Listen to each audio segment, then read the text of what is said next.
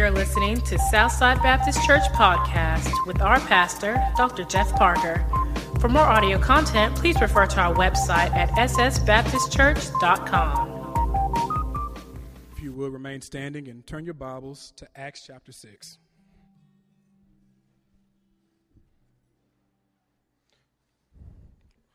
Once again, that is Acts chapter 6, starting at verse 1 through verse 4. And it reads, "Now at this time, while the disciples were increasing in number, a complaint arose among the Hellenistic Jews against the native Hebrews because their widows were being overlooked in the daily serving of food." Verse 2, "So the 12 summoned the congregation of the disciples and said, 'It is not desirable for us to neglect the word of God in order to serve tables.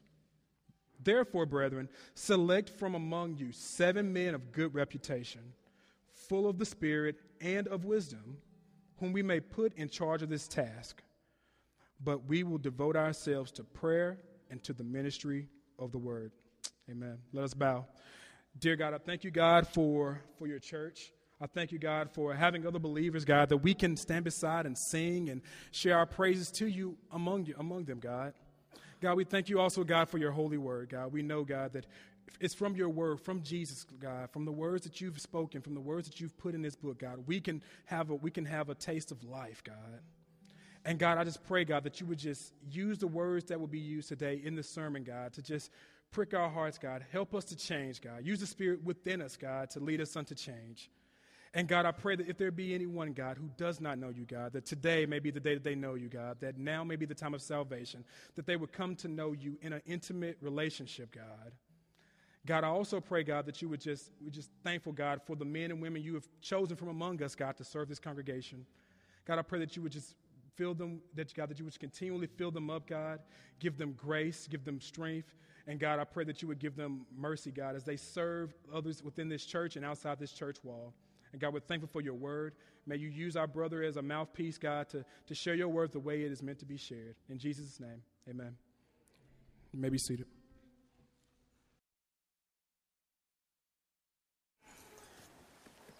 And all God's people said, Amen.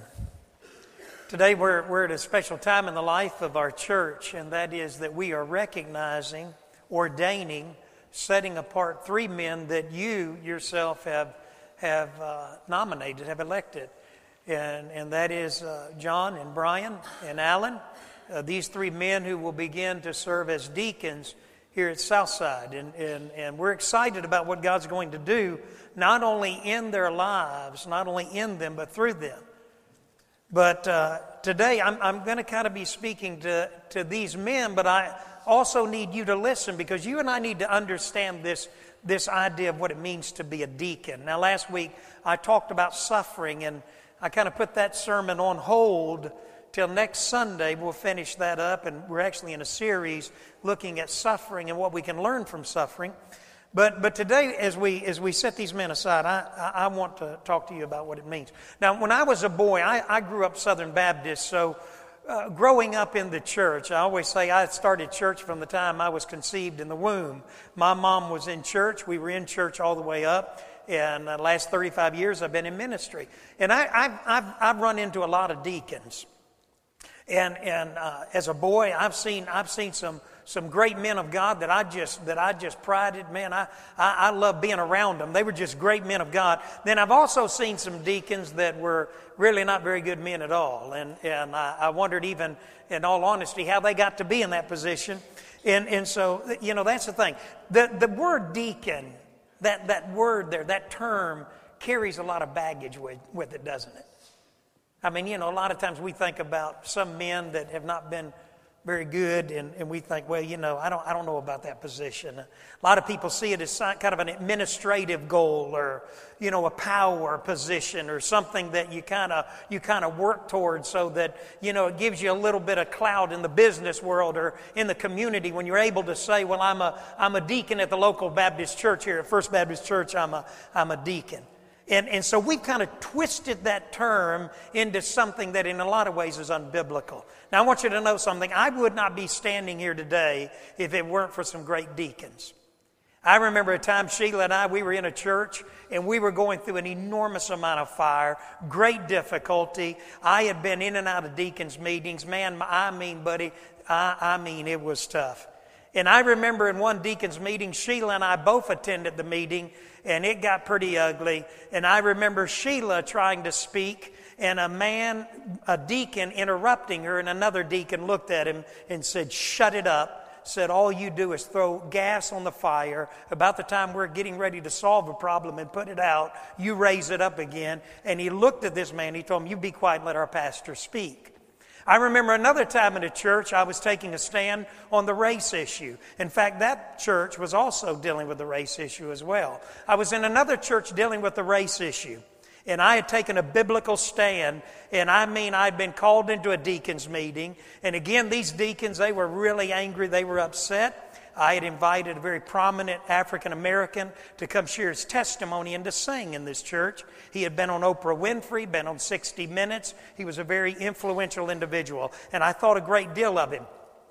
And they wanted to fire me. The deacons wanted to fire me. And again, I can remember it got pretty ugly, and I can remember at one point, men began to literally threaten me, and all of a sudden I looked, there was about a 70-year-old deacon that I promise you, that man could pick up that piano. He looked down and he looked down at the deacon and he said, "If you talk that way to my pastor again, I'm going to knock your head off." And the guy he was a younger man, about half his age, he kind of looked at him like, "Did I hear you say what I just thought you said?" And that deacon, that 70-something-year-old, I think he's about 72. He was a little short man, but he was powerful. He said, "And if you look at me like that again, I am going to knock your head off." And yes, I meant what I said. You know, when we think about this terminology, this idea of deacon, and there have been good men and there have been bad men. A good deacon is a man that understands the way to pastoring, and he will protect his pastor. He loves his pastor. In fact, I think that's one of the qualifications of being a good deacon. In fact, I wrote down there, because a lot of times, a man who is preaching the Word of God, and I want you to listen to me, a lot of times when you're preaching the Word of God, people will say all the time, Bell made this statement, said, "I love coming here.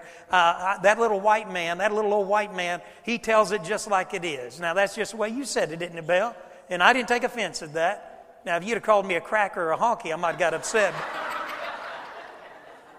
But she said, no, I'm teasing. She said, but that little white man tells it like it is. But I want you to understand something, Bell. When you preach it like it's written, when you say it the way God intended it to be preached, then you're going to come under fire. You see, people are going to take pot shots at you. And I think part of the role of a deacon is that they not only provide, but they also protect their pastor. That's an important thing. Do you know that when I came here, now Eva back there, Eva's kind of scratching her head like she don't know what to think right now. But Eva's the only one that's on the pulpit committee that called me here that is still a member of this church. Now, Eva may not be aware of this, but I hadn't been at this church long before one staff member who had it in for me got the deacons together, and they met in what is now my office. I think that's kind of strange. And they met to run me off. I was under fire. I've been under fire a lot. And they wanted to run me off. And there was a deacon here by the name of Walter Greenlee. Walter Greenlee's not here now. But Walter Greenlee was a great man of God, still is. And Walter Greenlee said, "I'm not going to let this happen to my pastor," and he took a stand. Now, what I'm saying to you and I is that this idea of a deacon is an individual who not only believes the Word of God, he loves and supports the man who is preaching the Word of God. And that's what he's about. And so that's what we're looking at today. Now, a moment ago, Reggie read to us out of Acts chapter 6, and I'm not going to go back over that. But real quickly, let me say a word here about the purpose of a deacon. The purpose of the deacon in Acts chapter 6 was simply this. The New Testament church was just booming. It was growing. As it began to grow, more and more people were coming into the early New Testament church. And because of that, there began to be a lot of pressure on the apostles, on those men who were trying to preach and to teach the people. So the apostles, that's Peter and James and John and some of these men of the New Testament, these disciples that had gathered around Jesus, what they did is they said, hey, wait a minute, it's not good for us to be spending our time waiting on tables, ministering to people. We need some help here. In other words, they said, we don't need to give up our time studying and being prepared to teach the people, so we need some assistance. So in the early New Testament church, what they did, they identified men that were full of wisdom, full of the Holy Spirit. They set them apart, and they said, hey, we need these guys to help us. A couple of them was Stephen and Philip.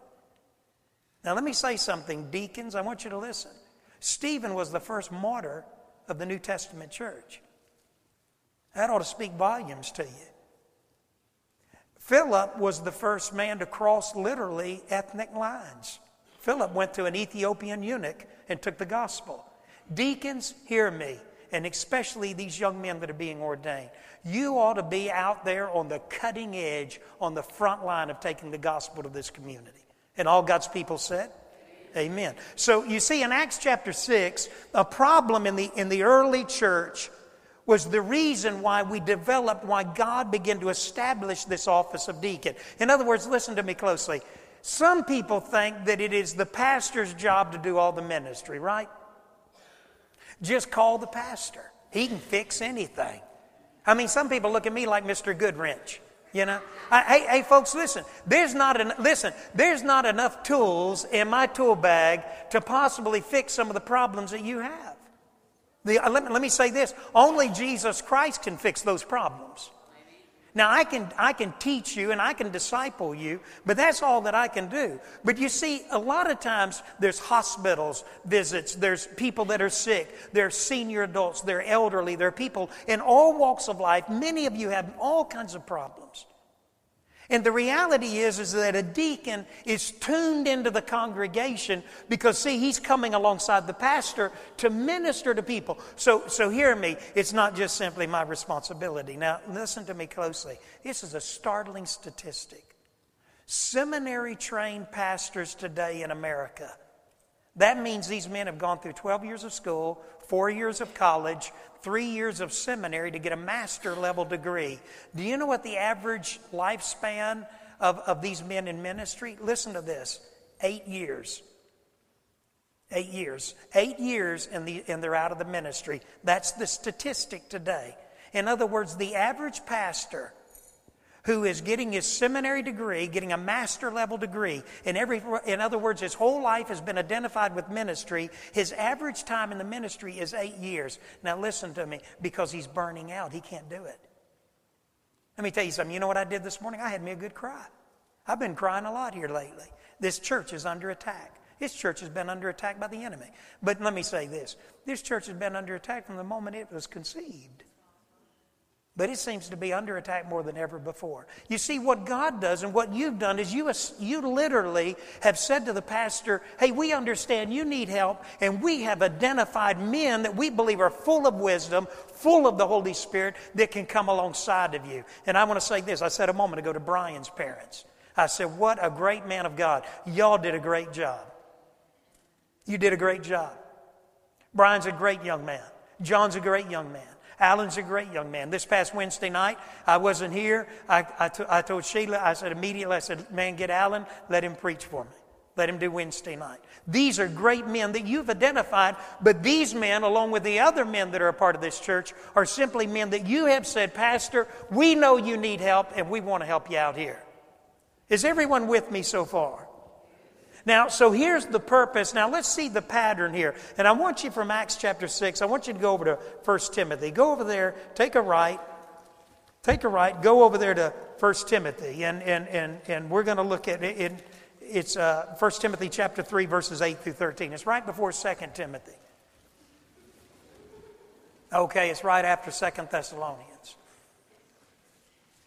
But in 1 Timothy chapter 3, we have here a pattern. Now, everyone look this way once you find it. Paul, we're going to put some of you in Bible drillers. Ann, can we start a Bible drillers here? Hey, look, don't laugh.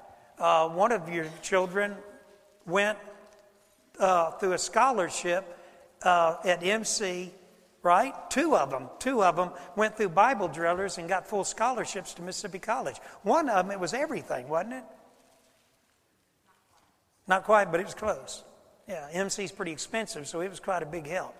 So don't laugh. It's a good time to learn the Word of God, and you never know how it may come back, parent, to help you in the years to come. But anyway, Paul is writing to the church at Ephesus. We just finished the letter to Ephesus, the book of Ephesians. Paul is writing to the early believers there in Ephesus, but he's writing to Timothy here. And he's telling Timothy, I need you to identify leaders, and this is what I want you to look for. Okay, now are you ready for this?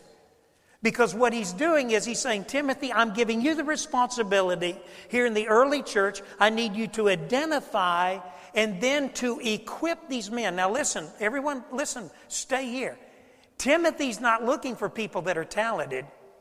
We didn't ask, could Brian play the piano? I don't even know if Brian can sing. Courtney, can he sing? Courtney's looking at me like, not a lick. Okay, listen, you'll find here that they were not looking for men with gifts. They were not looking for men with talents. They were looking for men that the Holy Spirit had anointed and set aside. So these were not positions to be politicked for or to be sought out or to be desired. These are spiritually qualified men. John Williams, Alan Tisdale, and Brian, whatever his last name is.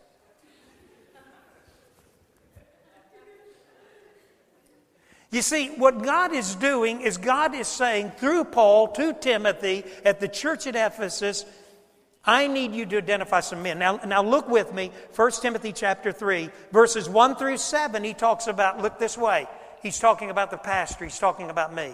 He's saying that the overseer, the bishop, the under-shepherd, he's talking about Brother Jeff, verses 1 through 7. Picking up at verse 8 now, he's talking about these men, these deacons. And in verse 8 he says this, deacons likewise are to be men worthy of respect, sincere, not indulging in much wine, not pursuing dishonest gain. They must keep hold of the deep truths of the faith with a clear conscience. They must first be tested, and then if there's nothing against them, let them serve as a deacon. Now, first of all, he speaks to personal character. He gives 5 traits, each of them that have to do with personal character. Now, let me say that one of them is implied here. Men, that is that you, deacons, are to have a servant heart. A servant heart. Now, let me stop and say right now, that's true of all of us. You know, we could say diakonos, this word deacon, this word that means servant. One, it means through the dust. It means somebody that's running around and serving and waiting and ministering to other people. We could say, well, that's the deacon's responsibility. Listen, look this way. It is every child of God's responsibility. We are all called to be servants. Now, here it's implied that this man is an individual who serves sacrificially. He is a drink offering. Now, stay with me here. In Levitical law, one of the things that the priest would do is he would not only offer burnt offerings, he would offer a drink offering. And what it was is that the wine that was first coming in, that first fruits, he would take that wine and look this way, he would pour it out before God as a drink offering, pouring it out. Do you know what God is saying about these men? You, John, Brian, Alan, and all the other deacons in this room, but every one of us, we are to be poured out offerings, living our life in service to other people. That's it. Now, men, what that means is that, in all honesty, like the pastor, you got to go it solo. And by that, I just simply mean you're not going to get a lot of compliments. You're not going to get a lot of thanks. It's kind of a thankless job. Do you understand that? Say amen. You see, a lot of times we do things because we want it to be reciprocated. I did this for you, now you do this for me. I did this for you, now you do this for me. But when you're in the position of being a pastor, or you're in the position of being a staff member, or being a deacon, or in all honesty as a Christian, we're just poured out offerings. We're just living our life in service to other people. And it's not contingent upon whether you ever notice me, or ever tell me thank you, or ever do anything. Because it really doesn't matter to me. I'm not doing it, listen to this, I'm not doing it for you, because the Bible says I'm to do everything as unto the Lord. Let's say it together, as unto the Lord. You see, so there is implied here that picture of being a servant. Now, every parent look this way. You understand immediately, because parenting is a thankless job. How often does the 3-year-old come in there and say, Dad, I just want to tell you, I appreciate you paying the light bill this month? How often does a first grader come in there and reach up and say, Mom, thank you, that was a great meal? Most of them tear into it like a pack of pigs. You see, like parenting, being a deacon or being a servant for Christ is this idea of serving with no response, no thanks, nothing out of anybody, because we don't depend on that. We just simply quietly serve. Now look at me. Listen, there's one day, I remember, my mind went blank. Richard's wife used to be here. Richard, huh? Amber. Amber gave me, when I was hurting one time, Amber gave me a puzzle that she had put together. It looks like about 1,000 pieces, maybe bigger than that. And it's a puzzle, and then she had it glued, and she gave it to me. And this is what Amber said. She said, Brother Jeff, you need this now more than I do, and when I need it again, I'll come and get it. And it's still in my office. It's sitting right there by my desk. But it's the picture of a man, and from the back, he looks like me back when I was in my 30s, because he has hair. But it's a man with his back, and Jesus is embracing him. He's just come into heaven, and Jesus is wrapping his arms around him. And that picture, it speaks volumes to me, because that's the picture of what you and I will do when we get to heaven. When we get to heaven, then we'll hear the thank you. And let me tell you how to go. Well done, thou good and faithful servant. When I was hungry, you fed me. Naked, you clothed me. In prison, you visited me. He'll start naming off those things. Lord, when were you like this? When you did it unto the least of these, my brethren, you did it unto me. You were a servant, a poured out. You just gave your heart and soul to it. I know nobody thanked you. I know nobody noticed you. I know it was hard at times. I know you wanted to give up. But listen to me. That moment will be worth it all. So there is implied here a servant heart. And I think often of my wife. You know, you've got the greatest pastor's wife that I know on the earth. Oh, that was pitiful. But I know you know that. That was a pretty good amen. But I know this, that being a pastor's wife sometimes is a thankless job. You know Sheila. You know what Sheila would do? Sheila will get up. Sheila will go to the office once a week, and she'll clean the office where she works to make a little extra money. Sheila all day will have a smile on her face. She's the office manager. She'll greet people. She'll smile at people. People will come in and out of that office. She's never in a bad mood. She's always in a good mood, always kind, sweet, and Christ-like. In the middle of that, she's carried the weight of not only running an office, a dental office, not only mopping floors to make a little extra money. Guess what Sheila's also doing? She's loving her husband. She's loving her family. Let me tell you this. We'll go home and eat today. My kids, my in-laws, none of them will realize, my grandkids won't realize that she got up early this morning and she put all that on. She even worked last night getting a meal ready. You see, the reality is, just like parenting, a deacon is somebody that's doing something, and it's kind of a thankless job. John MacArthur said this. He said, deacons are among the laity to implement and model what the preacher teaches and to serve as an example. So let's look on. So here we have, he says, deacons likewise be men of respect. And he uses the word there in the NIV, worthy of respect, but the picture here is the word grave. Now, it doesn't mean he's got one foot in the grave. He uses here a Greek word that simply comes from a root word. In fact, the root word, I believe, is sabo. It's the idea of a person being of majestic quality. Courtney, is Brian of majestic quality? She nodded yes. Celia, is Alan of majestic quality? She nodded yes. Emily, is John of majestic quality? Yes. You see, and you may say, well, that's a strange terminology here. But what it means is these are men who have the quality of character that people almost in some ways, listen to this, they stand in awe of them. Now, men, you may say, well, I don't know, I don't know about that. I mean, I don't think people are standing in awe of me. Well, let me tell you this much. Would you begin to live such a life that they would? Can you and I be the kind of servants of Christ that we would live that kind of life? So here's a man, he says he's worthy of respect, he's grave. He goes on to say that, watch this, he is not double-tongued. What did the Indian used to say? White men speak with what? Forked tongue. What he meant was simply this. You couldn't trust him. He'd say one thing here, he'd say something there. The deacon is a man that is a man of his word. He's not saying one thing over here and saying something here. Listen, he's a man of his word. Do you know God's called all of us to be that way? You know, Reggie, I was looking at this word there. It's the word dilagos. Dilagos. And it's the only time that Paul ever uses this word. And he says of a deacon is not a gossip. He's not a talebearer. He refuses to be part of gossip because he's ministering to people. He's in the private and confidential areas of their life. And what he's not going to do is he's not going to disclose a confidence. Let me ask you again. As a Christian, are you a gossip? Do you disclose a confidence?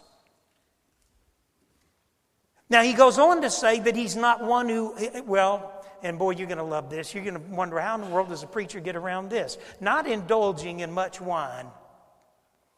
Preach on. You may say to yourself, well, wait a minute. Why not? Why did Paul word it that way? Why didn't Paul just say no wine at all? Because wine was a means of purification. When a Jew was cleansing, you see, back in those days, they didn't just open the tap and get their water. They went down, you saw this morning in Sunday school class, Sychar, to the well of Jacob. When they got their water, they had to purify it. They had to put it in a form that they could drink it. The first part of wine was that they would put 1 part wine, 10 parts water, in order to purify the water, in order that it would be drinkable. Now, everyone look this way. I've been a missionary overseas in Africa.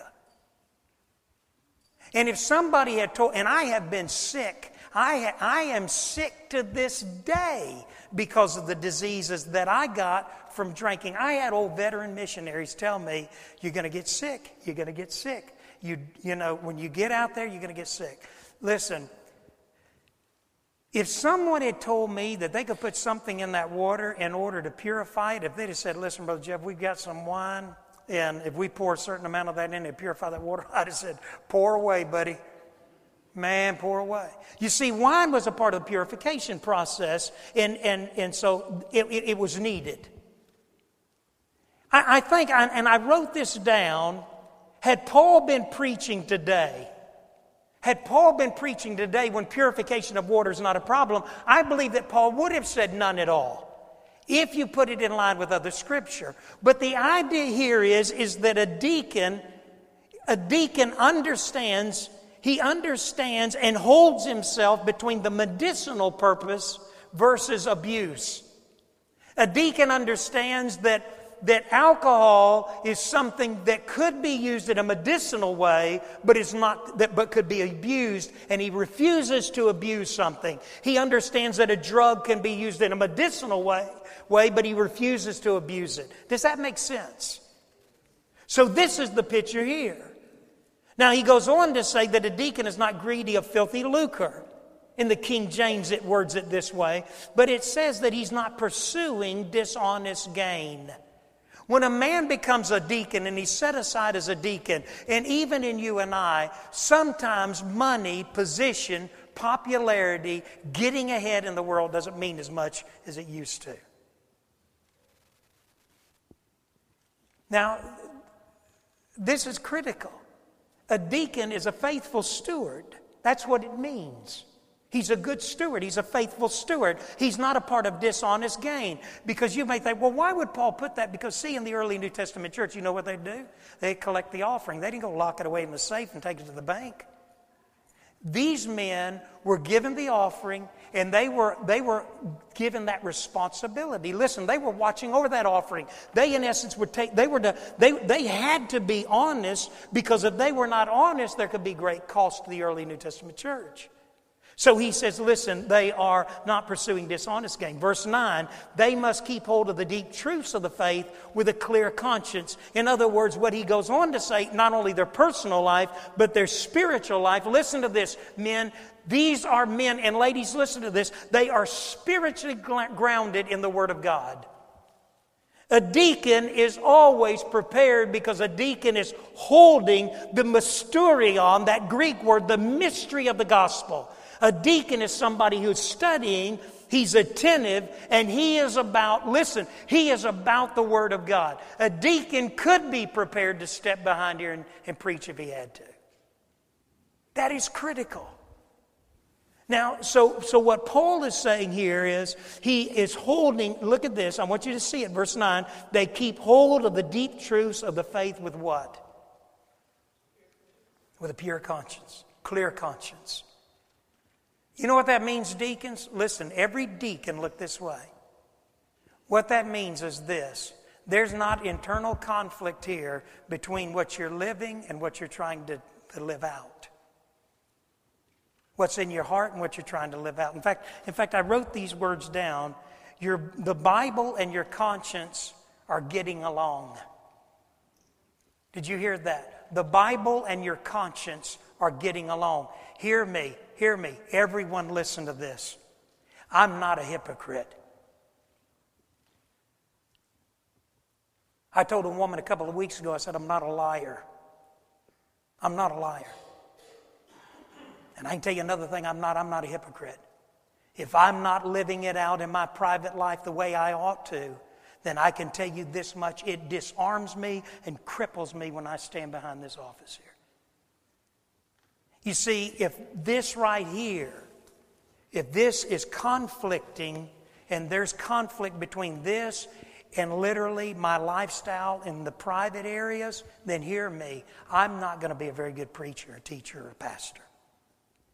Men, hear me. It is critical that there be agreement here. Number 3, thirdly, he speaks to Christian character, verse 10. Now this is important, and let me say this, folks.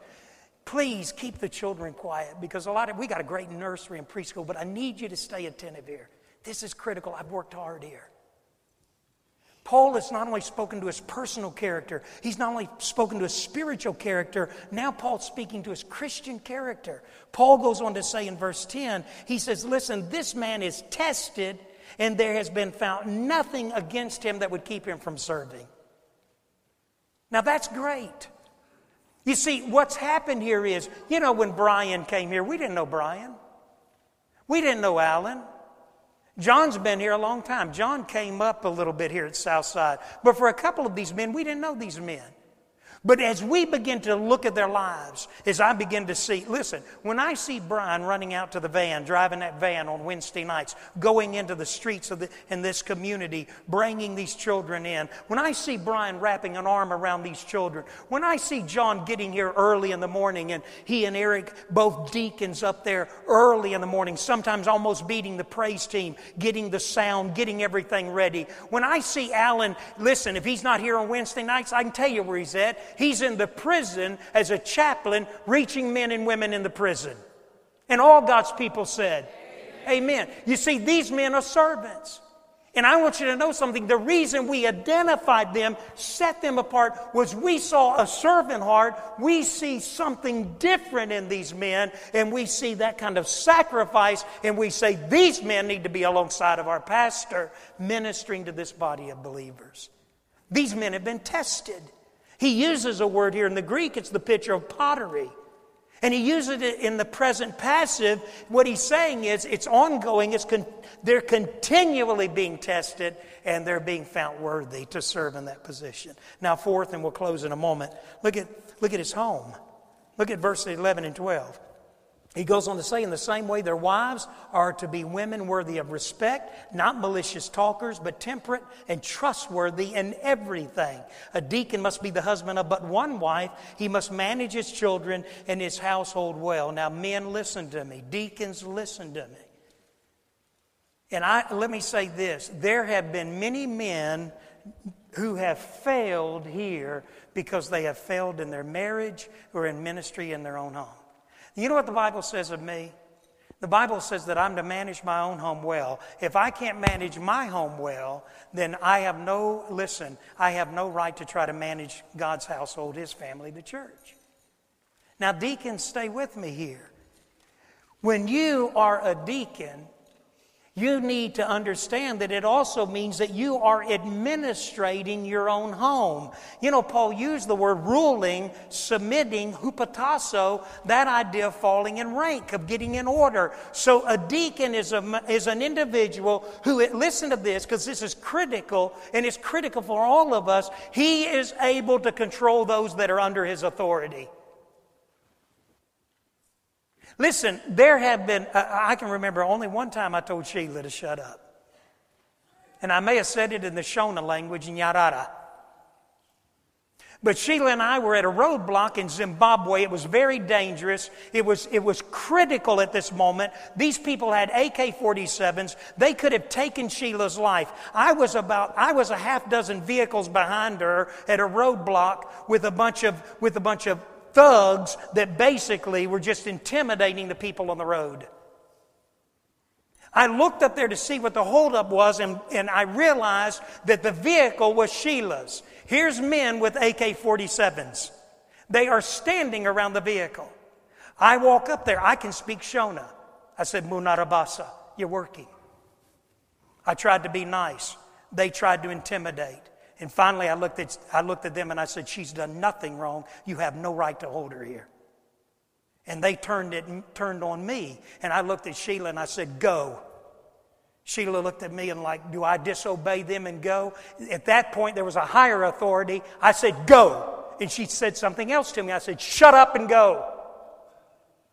Now, in that moment, my authority was critical in that situation. Had she not listened to me, she may have endangered her life or my life or our own children. She went and I dealt with it. The thought was this: if I die at this roadblock, that's all right. You and the kids are safe, just go. You see, it's critical that a deacon is able to control those men and those women, the wives, and their children that are under their authority. If they can't do that, the Bible says they're not qualified. Why is that? Because people look at a deacon.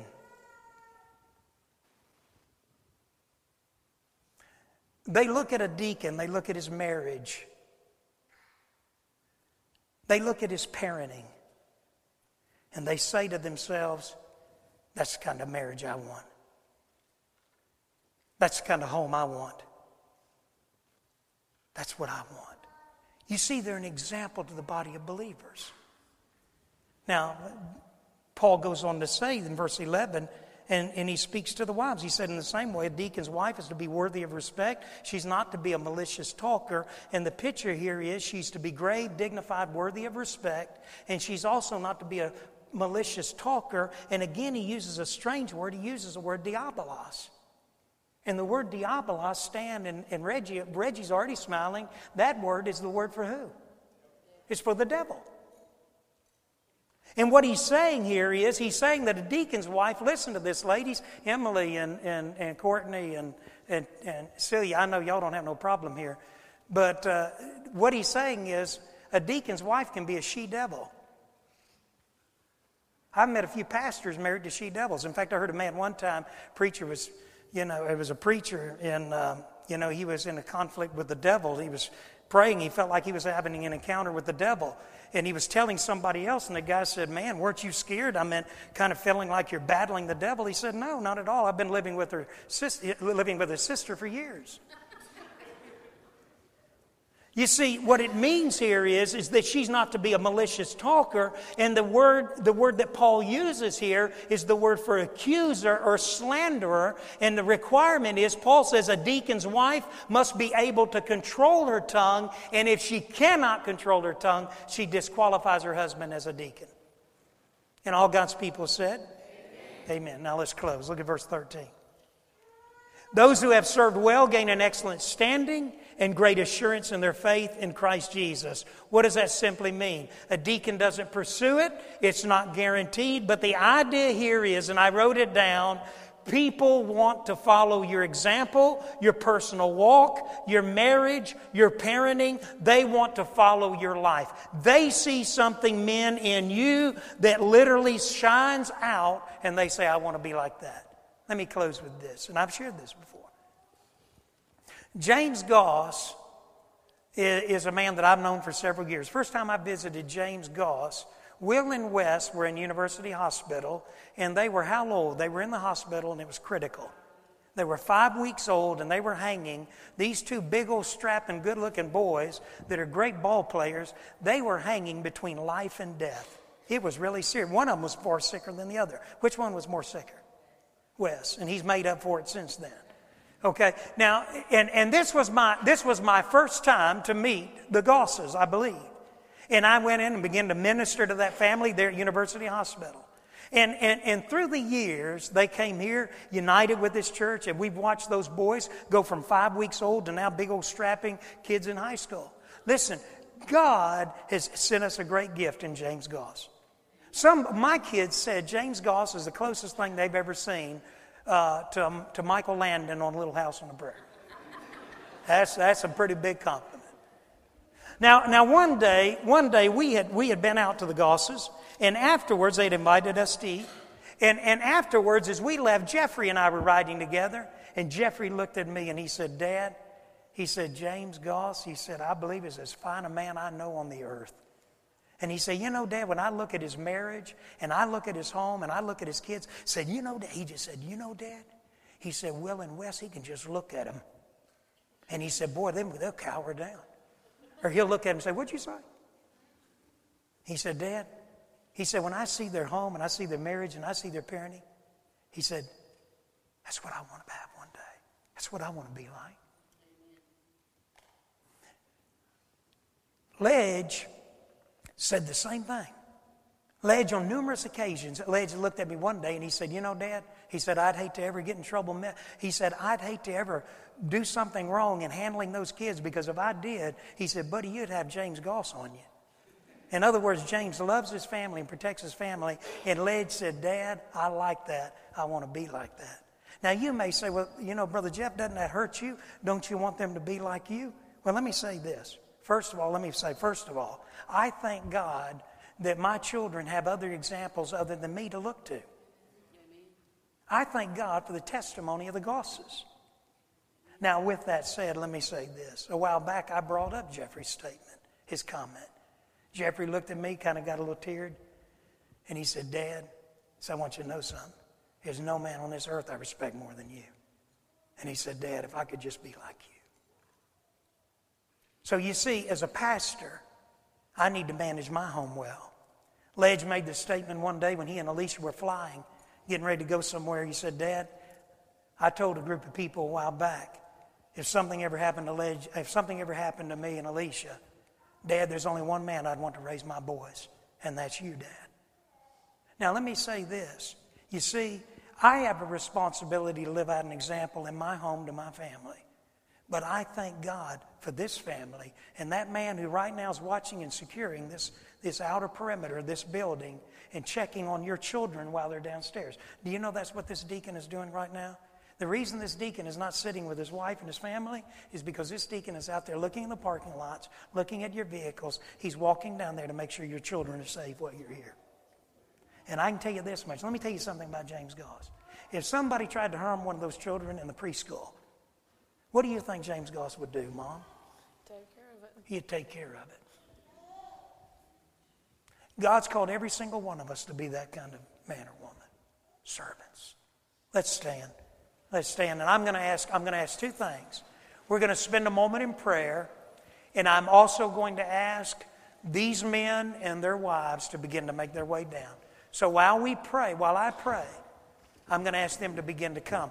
And I want you right now to understand this, that if you have never received Jesus Christ, that's the first thing you do. Last week, Crystal came down this aisle, tears, and said, Brother Jeff, I want to know that I'm saved. I want to settle it. I want to know that. My friend, that's the greatest thing you and I will ever do with our life. When we just simply say, Lord, I can't be a servant. I can't have a servant heart until you have control of my life. I want you, Jesus, to be Lord of this. When Christ comes into your heart and His Holy Spirit lives in you, and my friend, you are saved and your name's written in the Lamb's Book of Life. Listen, when you've done that, you have the security of salvation. You begin to live a new life. You're just serving Jesus, just like these deacons. So if you don't know Christ, would you come today? If you need to recommit or rededicate that life, or you need to pray and ask Jesus to come in your heart, or you need Reggie, I'm going to ask Reggie and Ledge, some of our counselors to come, and Emily, Tamara, whoever. As these counselors come, if you say, I want to be saved today, I want to become a Christian, I want to know what you mean, I want to invite Christ into my heart. These are men and women that can tell you how to do that. If you need somebody to pray with you, you're going through a difficulty right now, and you say, I'm struggling right now. These are men and women that can pray with you right now. If you need to recommit or rededicate, or you need to plant your life here, move your membership, then I want to encourage you to come and talk to one of these. Let's pray together. Our Heavenly Father, we just thank you, Lord, that you love us. We praise you, dear Lord, because as the psalmist said, we are fearfully and wonderfully made. We are made in the image of God. It doesn't matter our color. It doesn't matter our standing in the community. It doesn't matter how much money we have or how little money we have. I thank you that Southside is not a homogeneous group of people where they all look and act alike. I thank you that we're very different. This is a picture of heaven. What a great church. And Lord, I thank you today that you have identified these men, Alan and John. You've put your arms around Brian, and you've just wrapped your arms around John and Alan, and you've said, these men are to be set apart. These men, their marriages, their homes, their family. Oh, they're not perfect. Neither am I. We fail. We mess up. We make mistakes. But Lord, may we live lives that people will see as an example of Christ-likeness. Father, I pray, dear Lord, if there's one here that doesn't know you, you're speaking to their heart. I pray they would come today. Whatever decision that you want, that it will be done. And we'll give you the glory in the name of Jesus.